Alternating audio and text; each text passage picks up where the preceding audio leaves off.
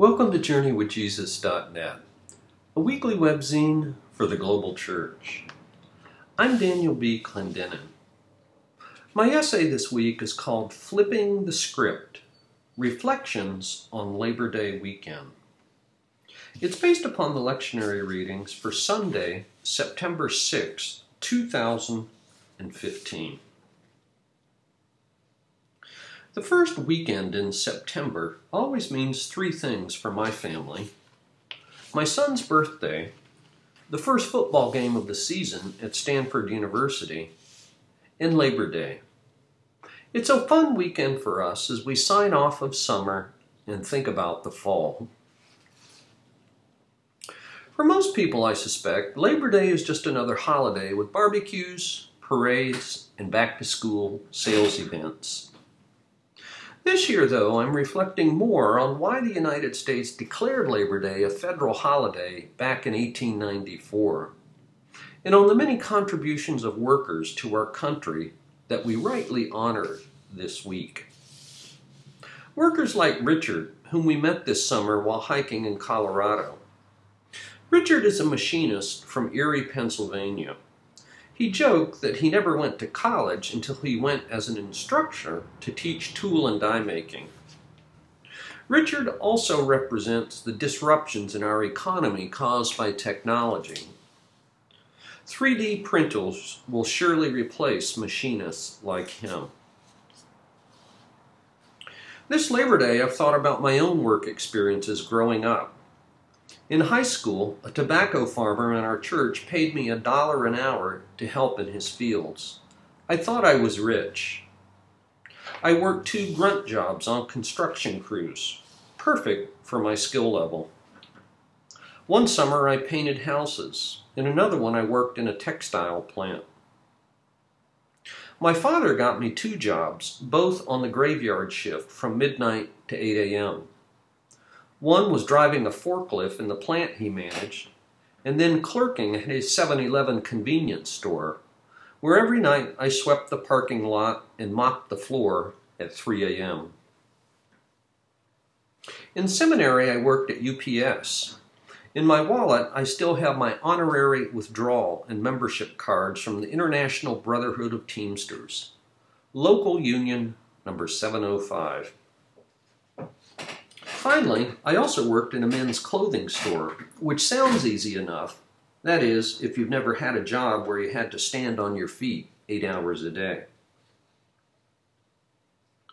Labor Day provides an opportunity to flip the script. It reminds us that our national narratives are written mainly by the wealthy and the powerful. Most history is written from above, by and about presidents, generals, their wars, peace treaties, and the like. People like George Washington, the richest person in America in his day. The radical historian and lovable leftist Howard Zinn, 1922 to 2010, turns this perspective upside down in his marvelous book, A People's History of the United States, published back in 1980. Zinn writes American history from below. He spoke from personal experience, having grown up in the slums of Brooklyn as the son of 2 immigrant factory workers. After high school, he worked for 3 years in the shipyards. After serving in the Air Force, he completed his doctorate in history at Columbia University. From 1956 to 1963, he taught at Spelman College, the first historically black female institution of higher education. And then from 1964 until 1988, he was a professor of political science at Boston University. Among his more than 30 books, A People's History is his best-known work, having sold more than 1 million copies. It's a perfect read for Labor Day, except, I have to admit, for its 700-page length. Zinn shows how our history, our politics, and our economy all look very different from the perspective of a coal miner, a black slave, an immigrant laborer, a factory worker, or a woman who for a long time couldn't vote, own property, pursue education, or advance in employment. The Pulitzer Prize-winning author David Shipler says that people like this are forgotten to most of us.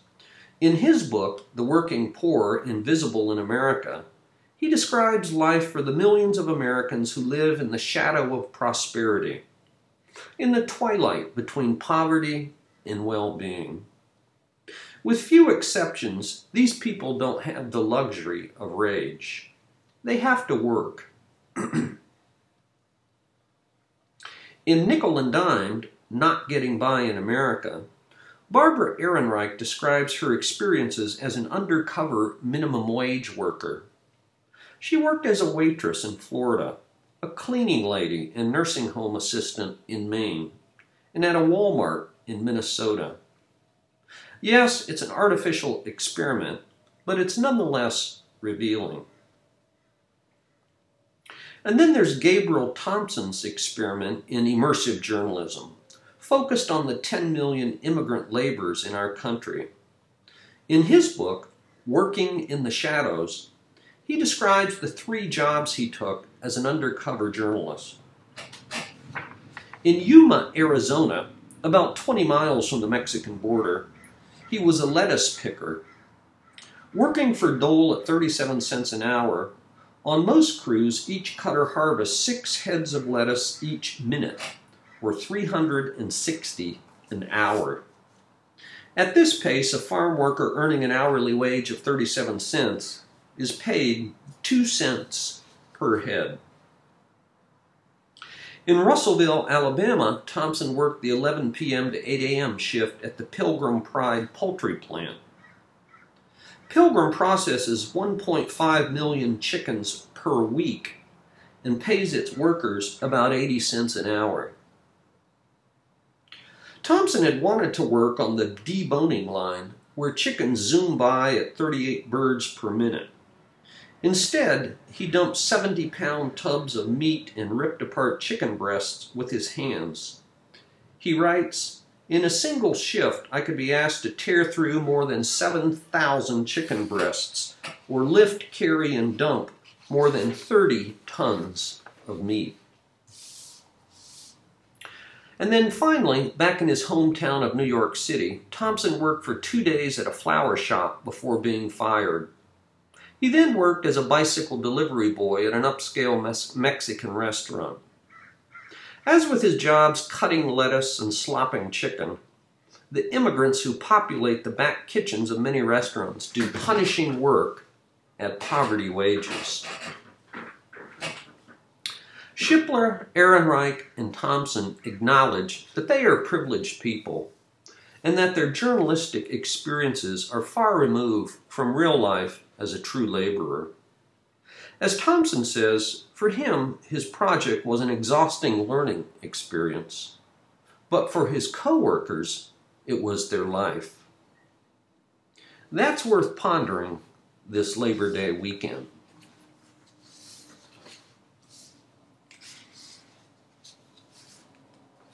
For books this week, I review a title by Maya Angelou. It's called Maya Angelou, The Complete Poetry. New York, Random House, 2015. This book is 308 pages. By the time that Maya Angelou died in 2014, at the age of 86, she had lived a remarkably rich life as an actress, singer, dancer, writer, director, producer, civil rights activist, and friend of the famous. She published 38 books, including picture books, children's books, and cookbooks. But most people knew her from her 7 autobiographies, especially I Know Why the Caged Bird Sings, published in 1969. Angelou published 11 books of poetry, which are collected here in a single volume, thus making it what the Dust Jacket calls the definitive compendium of her complete poetry. Many of the poems exemplify the two themes for which Angelou was well known: growing up African American in the Deep South, and secondly, celebrating womanhood. At least two of the poems are specifically Christian, one called Just Like Job, and another, Thank You, Lord. But perhaps more importantly, beyond these three broad categories, Angelou tapped into the universal theme of being human, as with her poem called Human Family. In that poem, she affirms that despite our many insignificant differences, quote, "We are more alike, my friends, than we are unalike." I have only one complaint with this volume. It could have been so much better with a critical overview of Angelou's life and work, some sort of foreword, introduction, or afterword to put these in context. But there's nothing at all along these lines. It's a conspicuous lacuna in an otherwise wonderful volume. Once again, the title, Maya Angelou, The Complete Poetry. For movies this week, I review a title called White Like Me from 2015. It's actually a documentary film on YouTube. A few days before I watched this 68-minute documentary by Tim Wise on YouTube, Honda Motor Company agreed to pay a $24 million fine for lending practices that charge minority people higher interest rates. Tim Wise, born in 1968, is probably the leading anti-racism educator activist in the country, having spoken on more than 1,000 high school and college campuses and conducted training for hundreds of schools, corporations, and law enforcement groups. Instead of focusing only on discrimination against blacks, Wise flips the narrative to explore what it means to be white. That is, the many and systematic ways that white privilege has been institutionalized in our country. This film is based on the 2011 book by Wise of the same title, White Like Me. Our church used it in an adult education forum to talk about race.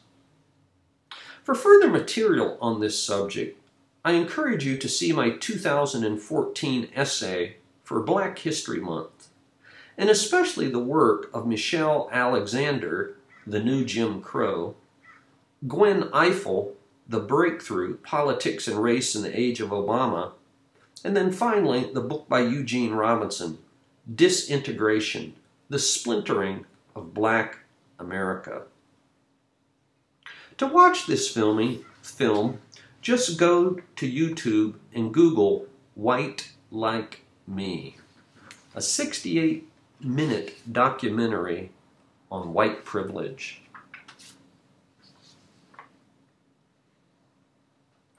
And finally, in conjunction with the new book of poetry by Maya Angelou, for Poetry This Week, we've published one of her poems. It's called Touched by an Angel.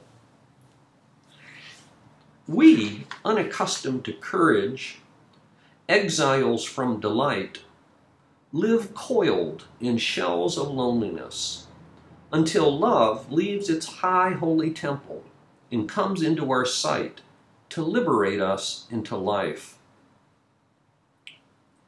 Love arrives, and in its train come ecstasies, old memories of pleasure, ancient histories of pain. Yet, if we are bold, love strikes away the chains of fear from our souls. We are weaned from our timidity. In the flush of love's light, we dare be brave. And suddenly we see that love costs all we are and will ever be. Yet it is only love which sets us free. Maya Angelou, Touched by an Angel. Thank you for joining us at JourneyWithJesus.net. For Sunday, September 6, 2015, I'm Daniel B. Clendenin.